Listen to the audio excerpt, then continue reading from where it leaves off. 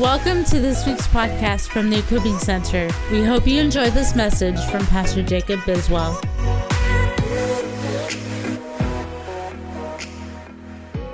Nehemiah chapter 10. I was going to skip verses 1 through 27, but I feel like I'm supposed to honor these people. I don't even know them. Now on the sealed document were the names of Nehemiah the governor, the son of Hakaliah and Zedekiah, Sariah, Azariah, Jeremiah, Pashur, Amariah, Malchijah, Haddah, Shebaniah, Malach, Haram, Meremoth, Obadiah, Daniel, Ginnethon, Barak, Meshullam, Abijah, Mijamin, Mazai, Bilgai, Shemaiah. These were the priests. You know, if their names are in here, it's important apparently. And the Levites, Jeshua the son of Azaniah, Benui the son of Henadad, Kadmiel, also their brothers Shebaniah, Hodiah, Kalida, Peliah, Hanan, Micah, Rehab, Hashabiah, Zachar, Sherebiah, Shebaniah, Hodiah, Bana, Beninu. The leaders of the people, Parash, Pahath, Moab, Elam, Zatu, Bani, Bunai, Azgad, Bebai, Adonijah, Bigvai. That's a fun name. Adon, Ater, Hezekiah, Azar, Hodiah, Hashem, Bezai, Haraph, Anathoth, Nebai, Magpiash, Meshullam, Hezir, Meshabel, Zadok, Jaddua, Pelatiah, Hanan, Ananiah, Hoshea, Hananiah, Hashab, Halohesh, Pilhash, Shobek, Rehum, Hashbanah, Maaseiah, Ahiah, Hanan, Anan, Malach, Haram, Bana. Hallelujah. All of these people signed the covenant that the children of Israel made with God at this time. Before we get into the rest, I heard about this man who bought a parrot. It was a really beautiful parrot. This parrot had a bad mouth. He could swear for 5 minutes straight without repeating himself. The man was embarrassed because the bird was driving him crazy in front of people. He tried to appeal to the bird by asking him to clean up his language. The parrot promised to change, but nothing happened. In fact, his swearing increased in both volume and frequency. It finally got too much, so the guy grabbed the bird by the throat, started shaking him, and yelled, "Quit it!"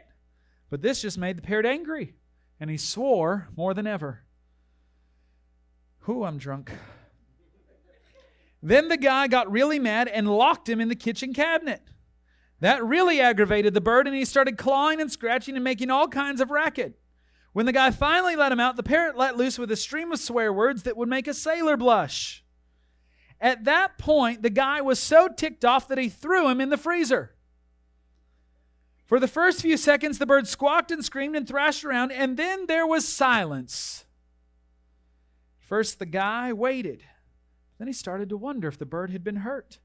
After a couple minutes of not hearing anything, he was so worried that he opened the freezer door.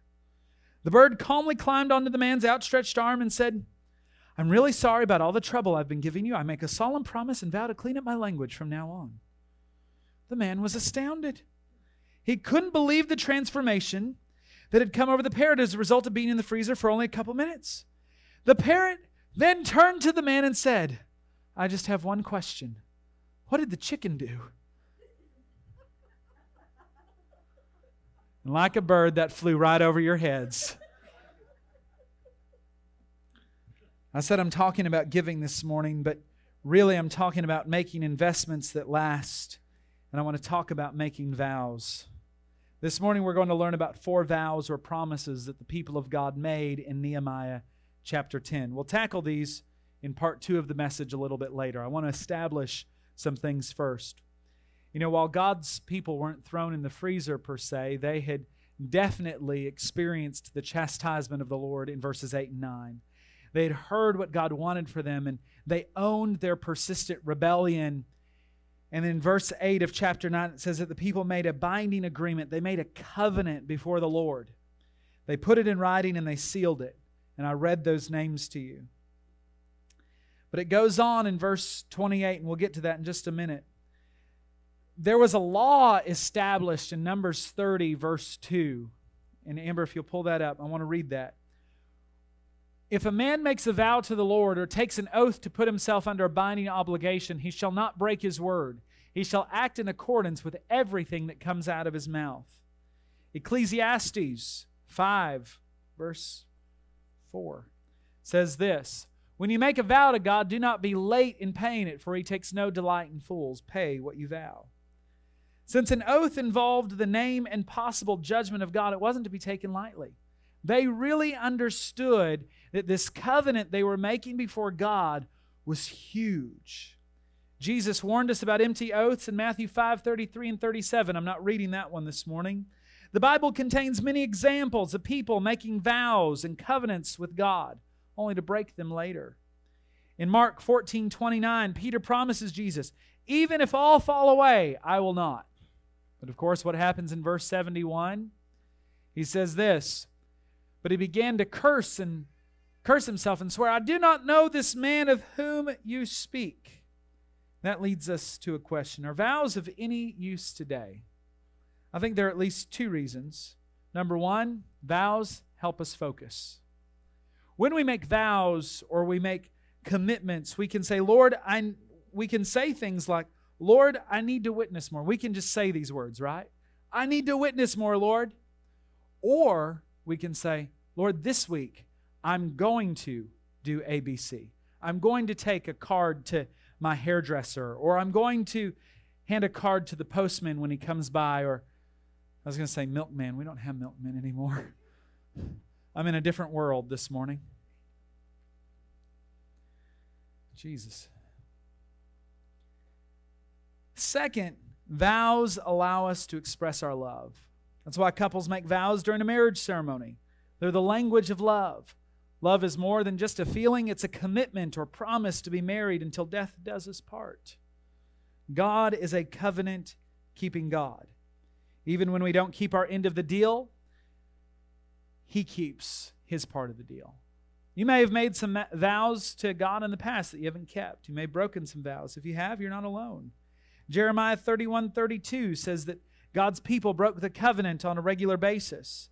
Verse 33 says that He will one day make a new covenant in which He says, "I will put my law in their minds and write it on their hearts. I will be their God, and they will be my people."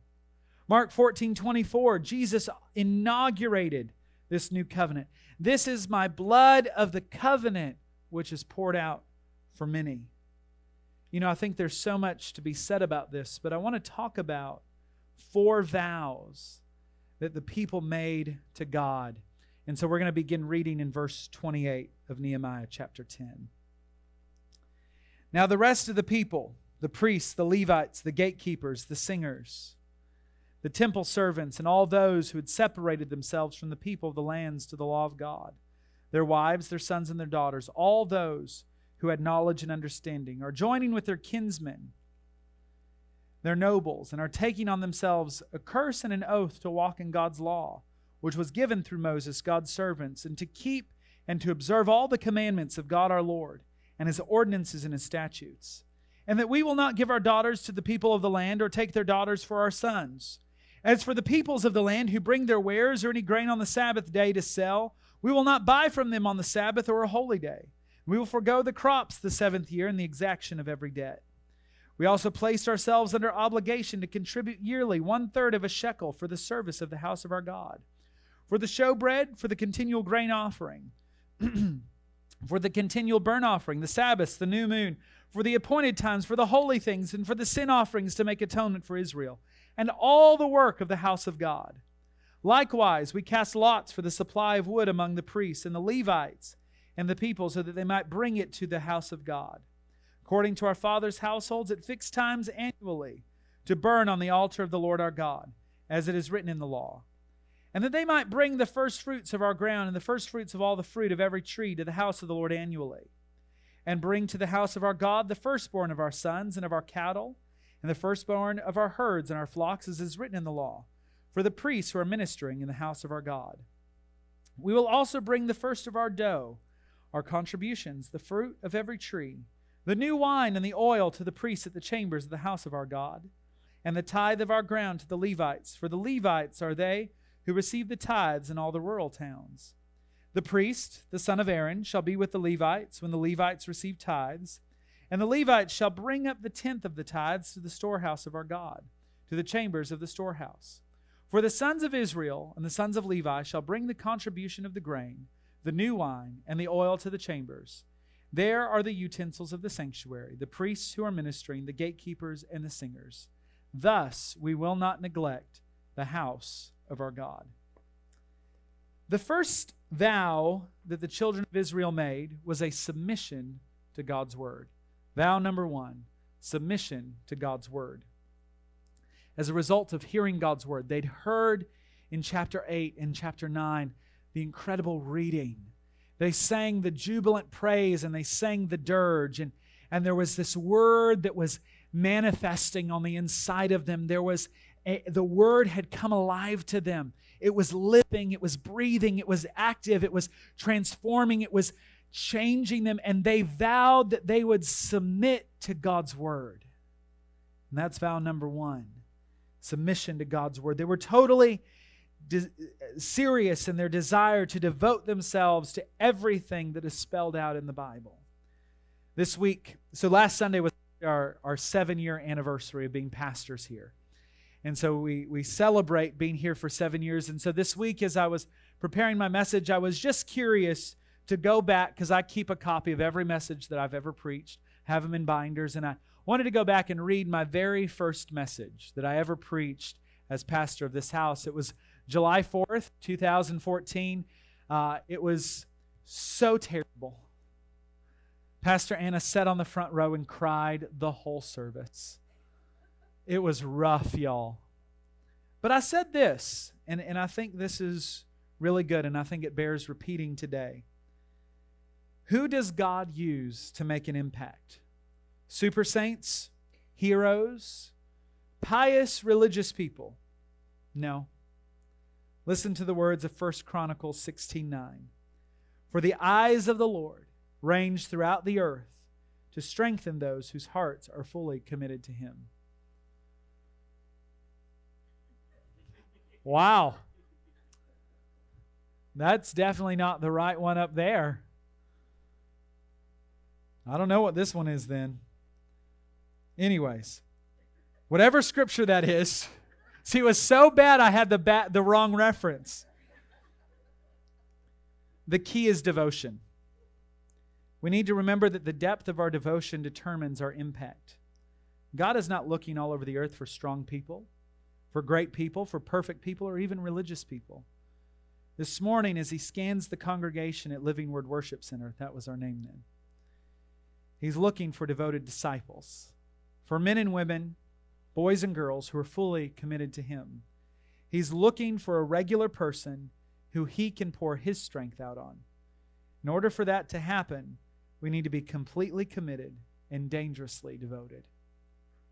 William Booth, the founder of the Salvation Army, was once asked what his secret was to his incredible ministry. This is what he said: God has had all that there was of me. There have been men with greater brains than I, but from the day I got the poor of London on my heart and caught a vision of what Jesus Christ could do with me and them, on that day I made up my mind that God should have all of William Booth that there was.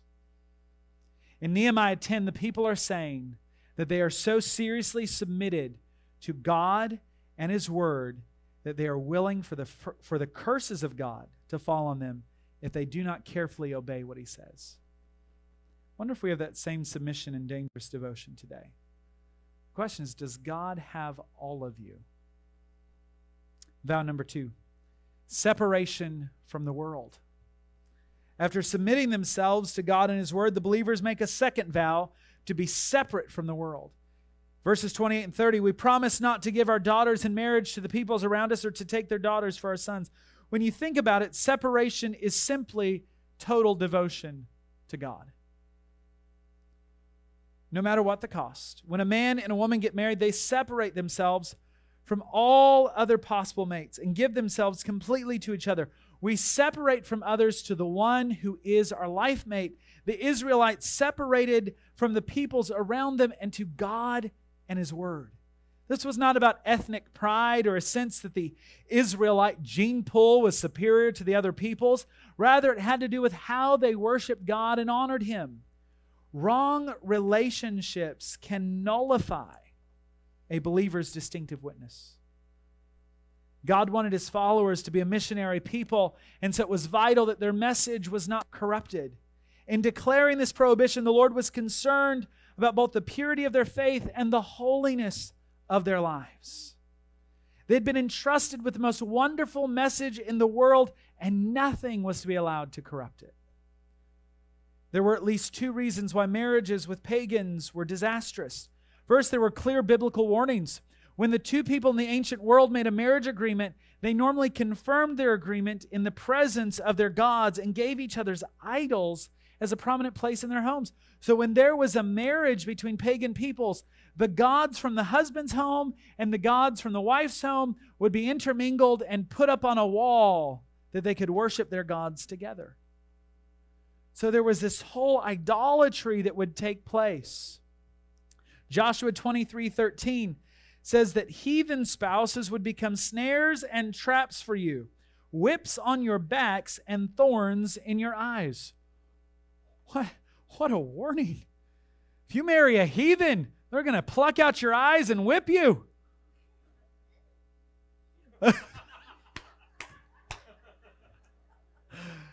That was perfect. Secondly, there was an abundant historical evidence that unequally yoked marriages led to a decline in Israel's spiritual and moral life. Nehemiah 13:26 asks the questions. Was it not because of marriages like these that Solomon, king of Israel, sinned? Among the many nations there was no king like him. He was loved by his God, and God made him king over all Israel, but even he was led into sin by foreign women. We are more influenced by other people than I think most of us care to admit. Mixed marriages, not talking about race, talking about believer and unbeliever. After I wrote that, I thought, I should change that language. Let me be clear to Facebook. I am talking about unequally yoked marriages. We're a danger then, and they're a danger now. God's concern is that when a believer marries a non-believer, the stage is set for conflict, compromise, and at times outright conformity. I don't know how many marriages I can think of where a believer said, well, I'm going to win them to the Lord. Missionary dating. No.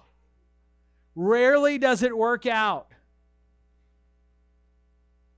2 Corinthians 6:14 says this, do not be yoked together with unbelievers. For what do righteousness and wickedness have in common? Or what fellowship can light have with darkness? Let me be clear. Some may be married to an unsaved spouse. I respect and applaud your commitment to Christ and your determination to live out 1 Peter 3:2.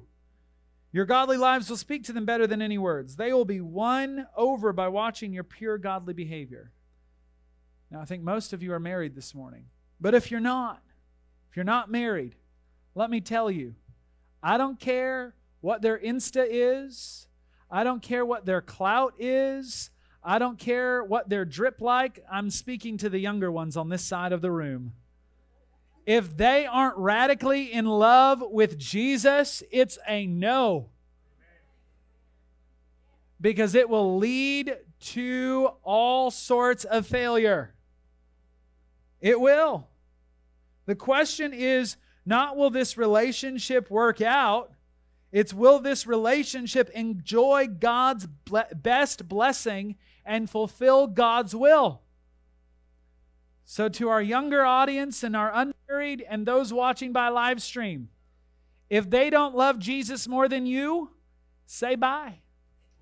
I don't care how great their profile is. Swipe left. Vow number 3. Sabbath for God's people. After pledging themselves to submit to the Word of God and to live separated lives, the believers renew the covenant with a third vow.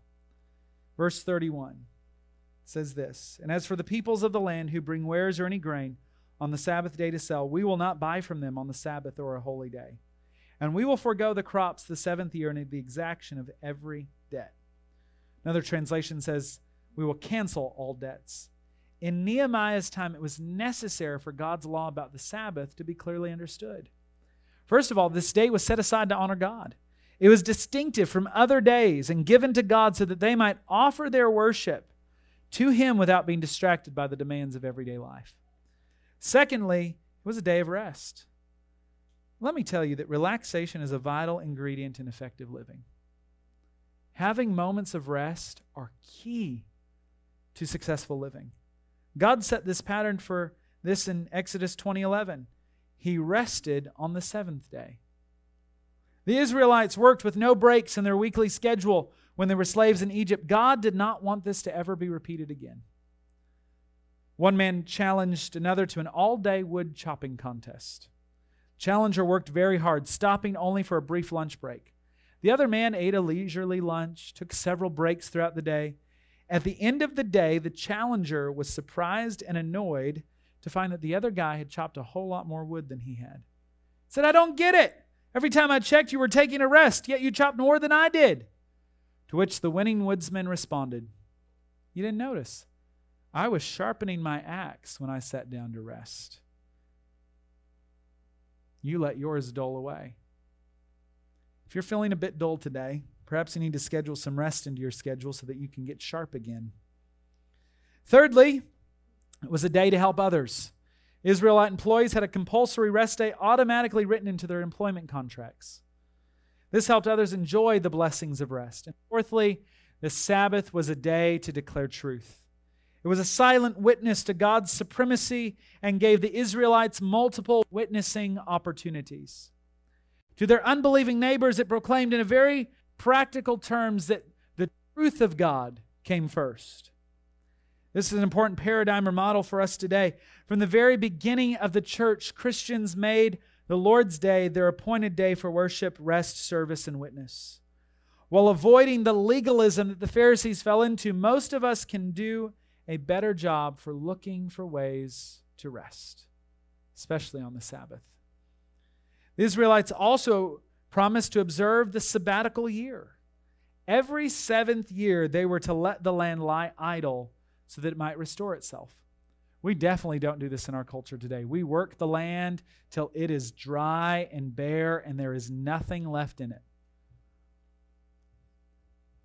To obey God in this way, they certainly needed to trust Him with their needs during the seventh year.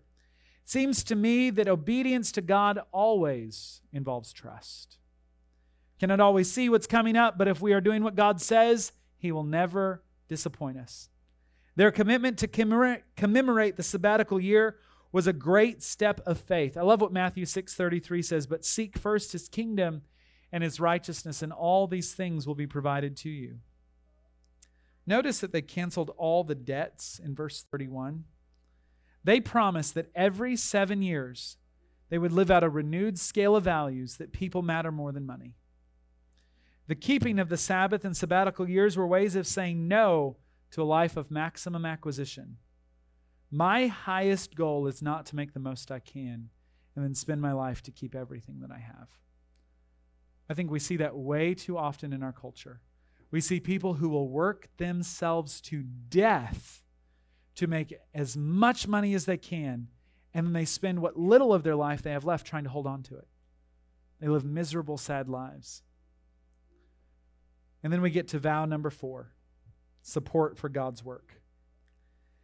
That leads to their fourth pledge, support for God's work. We read that in verses 32 through 39.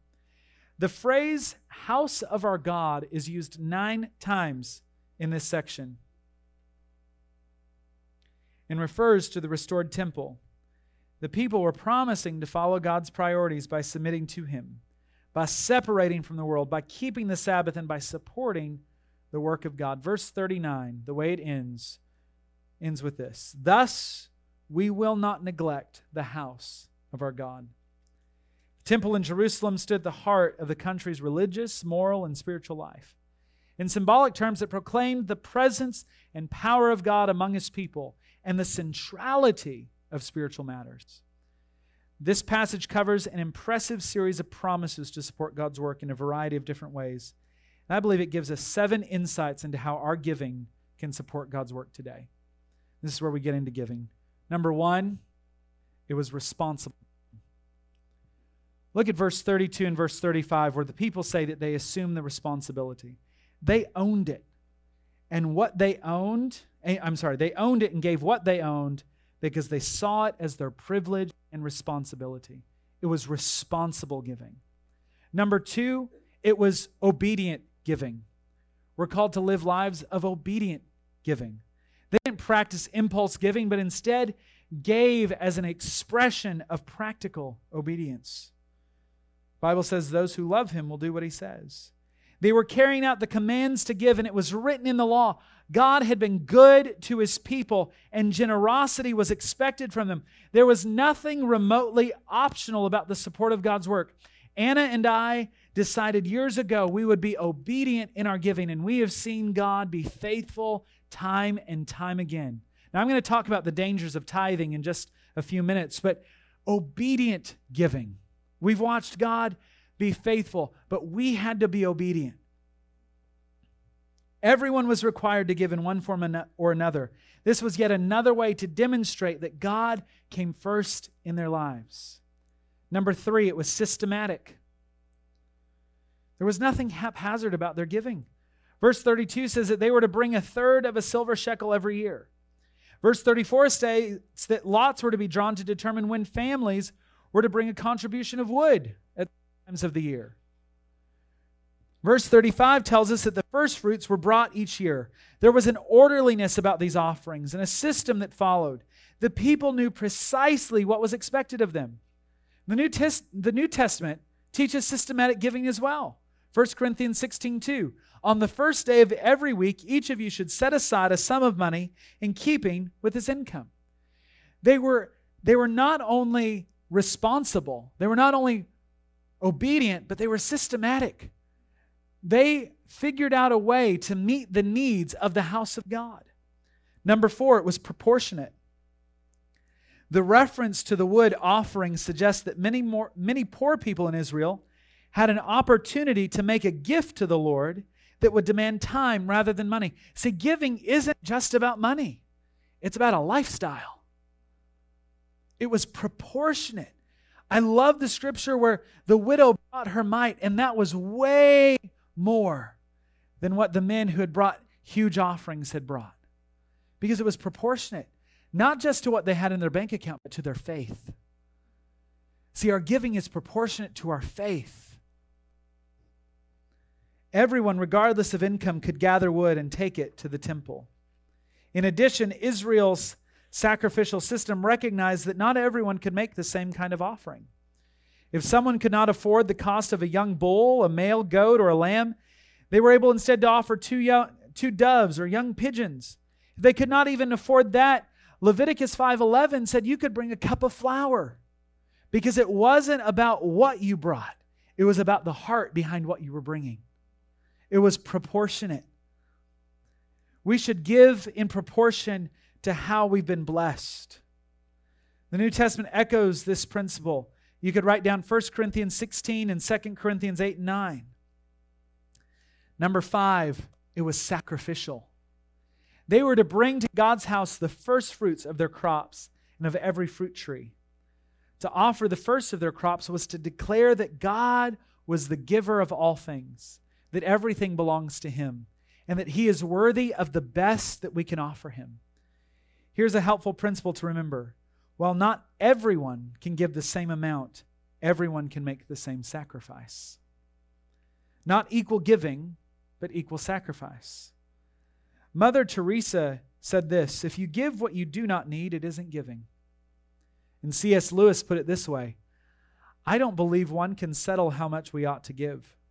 I'm afraid the only safe rule is to give more than we can spare.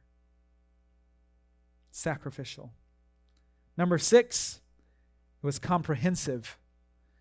They were not only to bring their crops and their money, they were to also bring their firstborn sons and their animals to the Lord. In verse 36, God is not just interested in our money. He wants our heart. Actually, he wants our everything. He wants all of us. He wants every part of us. And then number 7, it was prescribed. They were not only to bring their first, but also a tithe of their crops to the Lord in verse 37.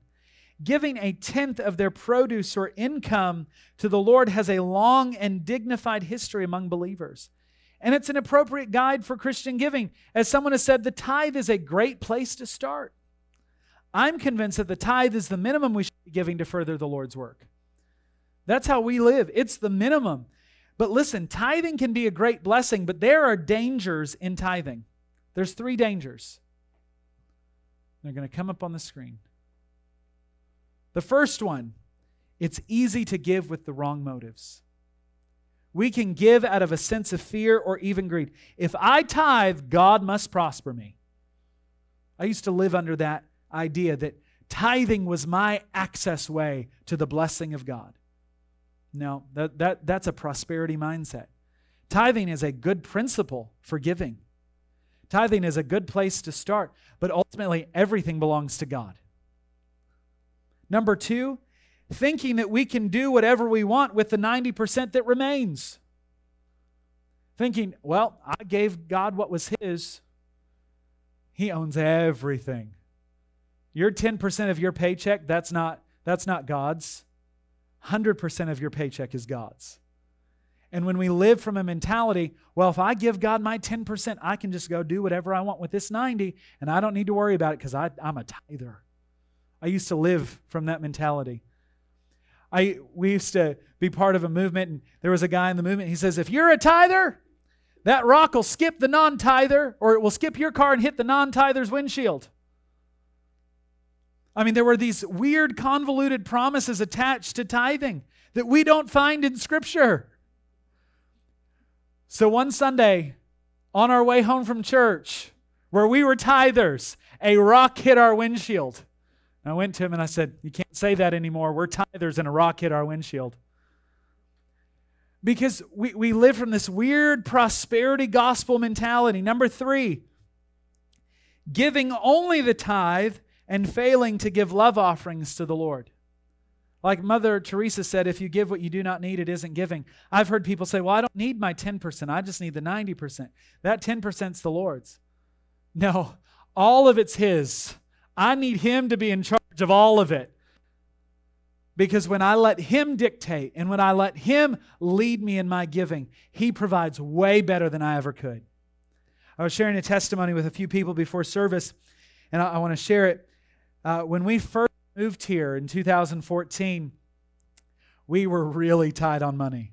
Our salary here at the church was $1,400 a month.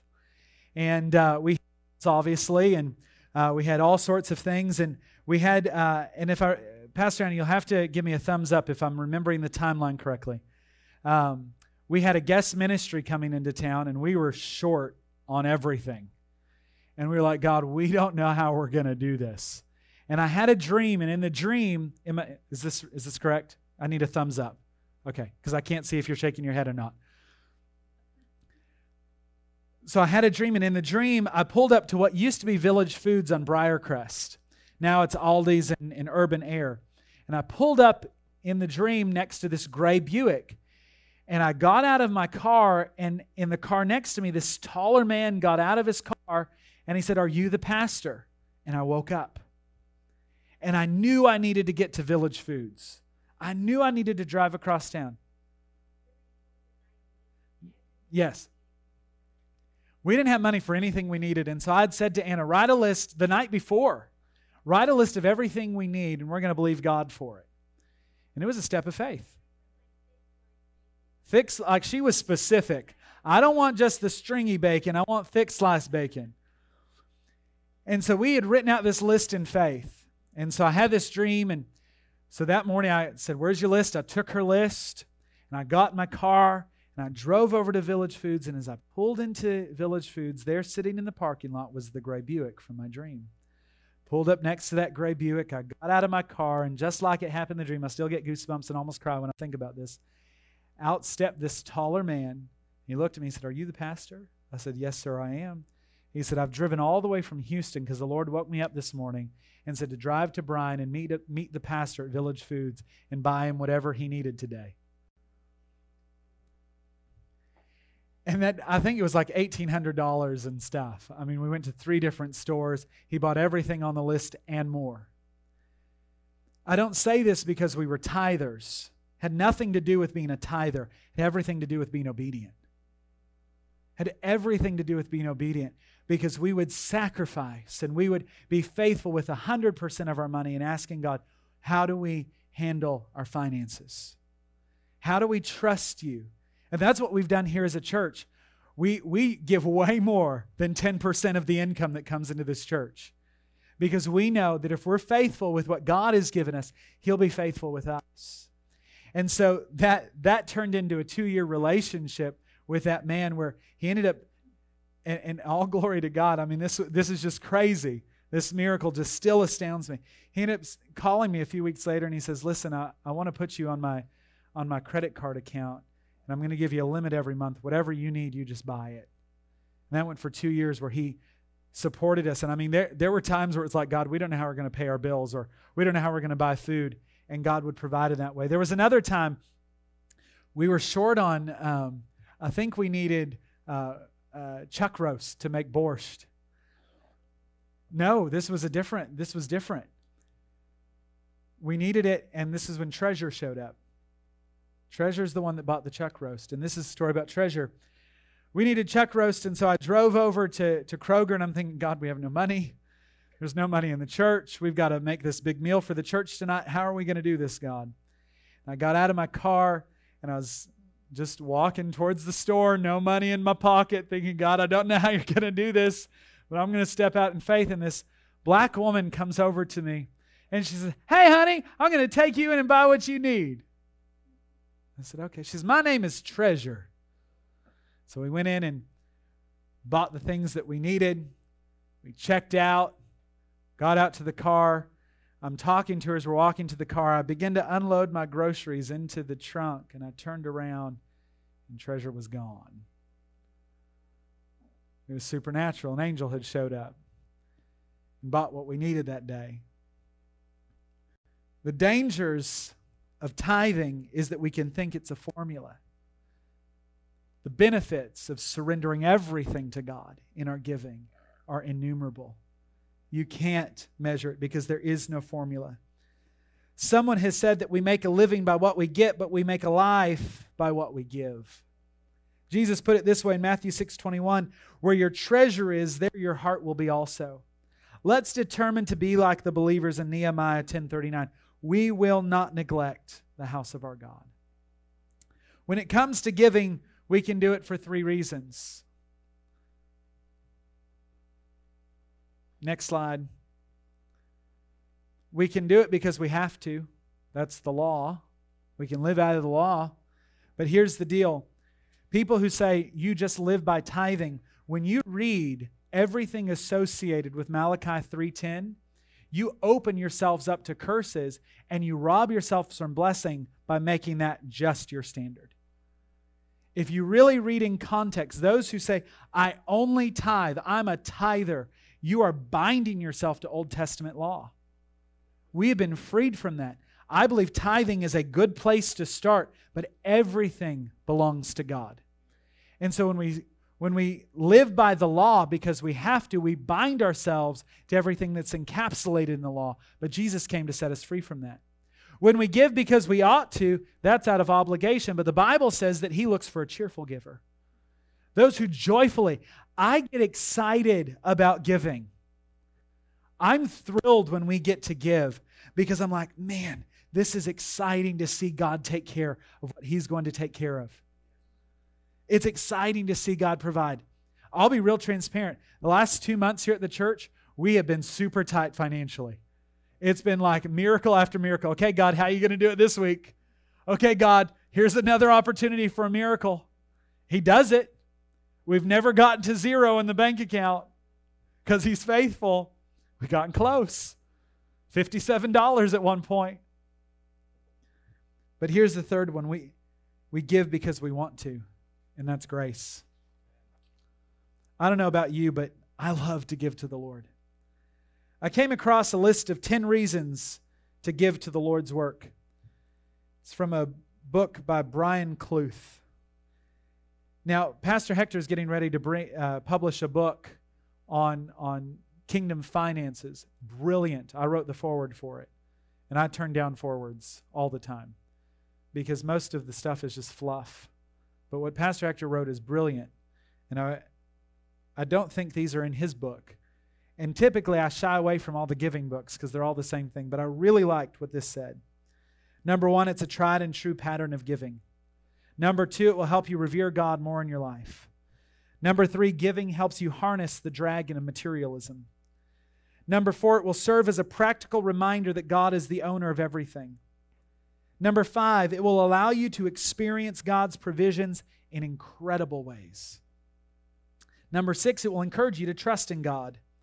Number 7, it will ensure you have treasure in heaven. Number 8, it will strengthen the ministry and outreach of our local church. Number 9, it will support church staff and missionaries. Number 10, it will help accomplish needed building projects. How many of you remember when the Singapore Airlines jumbo jet crashed on takeoff? Any of you remember that? It killed 81 people.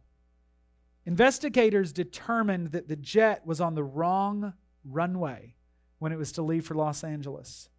The pilot realized at the last moment that he was on a strip closed for repairs, and he plowed into heavy construction equipment. Seconds before the jetliner crashed, caught fire, and broke into 3 sections, the pilot swore and screamed out, "Something there." Apparently, the pilot knew what runway he was supposed to be on and was not misdirected by the control tower. However, the officials admitted there was no barrier set up to block planes from going onto the closed runway. In addition, the lights on the runway, which should have been turned off, were turned on because of bad weather. I'm wondering this morning if there's anyone here on the wrong runway. Might look like everything's going okay in your life, but you might actually be headed for a crash. The Bible's clear. If you do things your own way, you're going to have a collision. And God wants you and me to make investments that last by these 4 things. Number 1, submitting to God. That answers the question, who's the pilot of your life? Number 2, separating from the world. That covers who we spend our time with. We should be spending time with those who are in the world, but they shouldn't be our primary time. We shouldn't be fellowshipping with unbelievers as our primary place of fellowship. We should be fellowshipping with those who can encourage us. Is my mic still on? Because I've lost all sound up here. Number 3, it's back. Practicing a Sabbath rest. That deals with how we spend our time. Giving's not just about money, it's about our time. And number 4, supporting God's work, which involves how we spend our money. If you're submitted to God and He has all of you, then you're cleared for takeoff in your relationships, your time, and your finances. As I close this morning, here's another way to look at it. If you could look at a person's friendships, their calendar, and their checkbook, you could determine whether they're fully submitted to God and completely committed to His cause. This morning, we're going to receive our tithes and offerings. We're going to give at the end of the service today. And I want you to pray with me over our finances for both you as the individual and for our church this morning. I want us to fulfill every plan God has for us. And I believe part of that starts with our giving. I believe, and God has spoken this to me many times, that He's already provided within the house. So I'm not appealing to you because we're short this morning. I'm appealing to you because I want you to increase your faith. I want us to increase our faith this morning in our giving because I believe God will meet all of our needs. It is not your money that provides.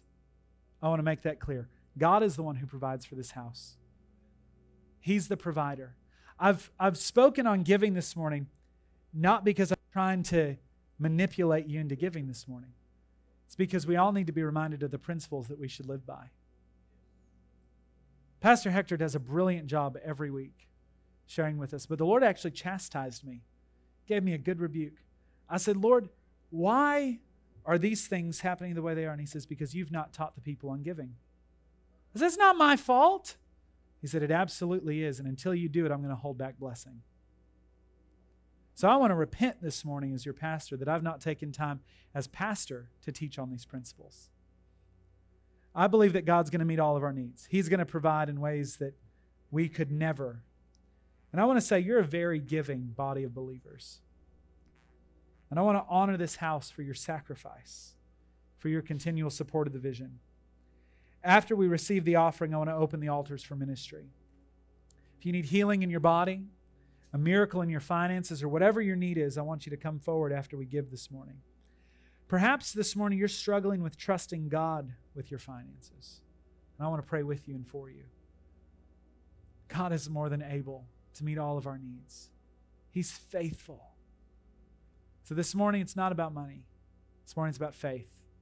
Will you join me in faith this morning that we will see an increase? We will see God provide?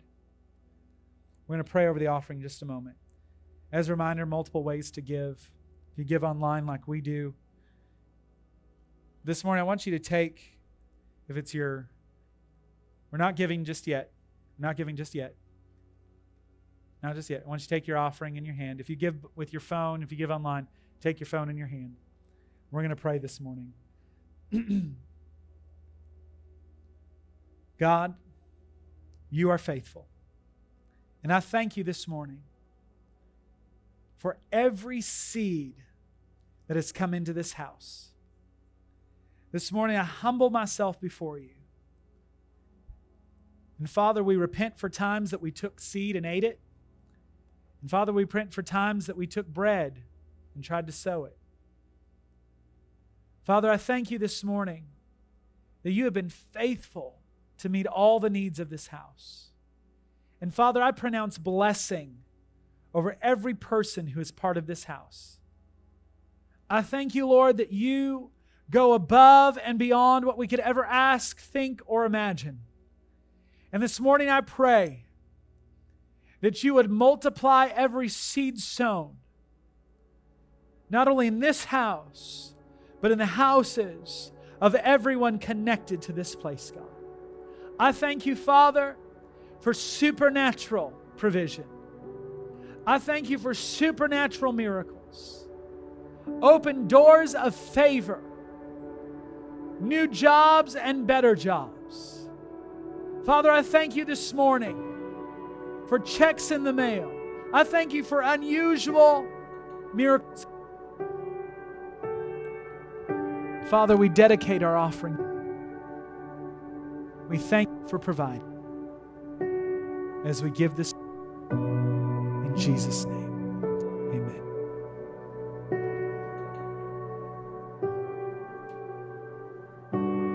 Thank you for listening to this week's message.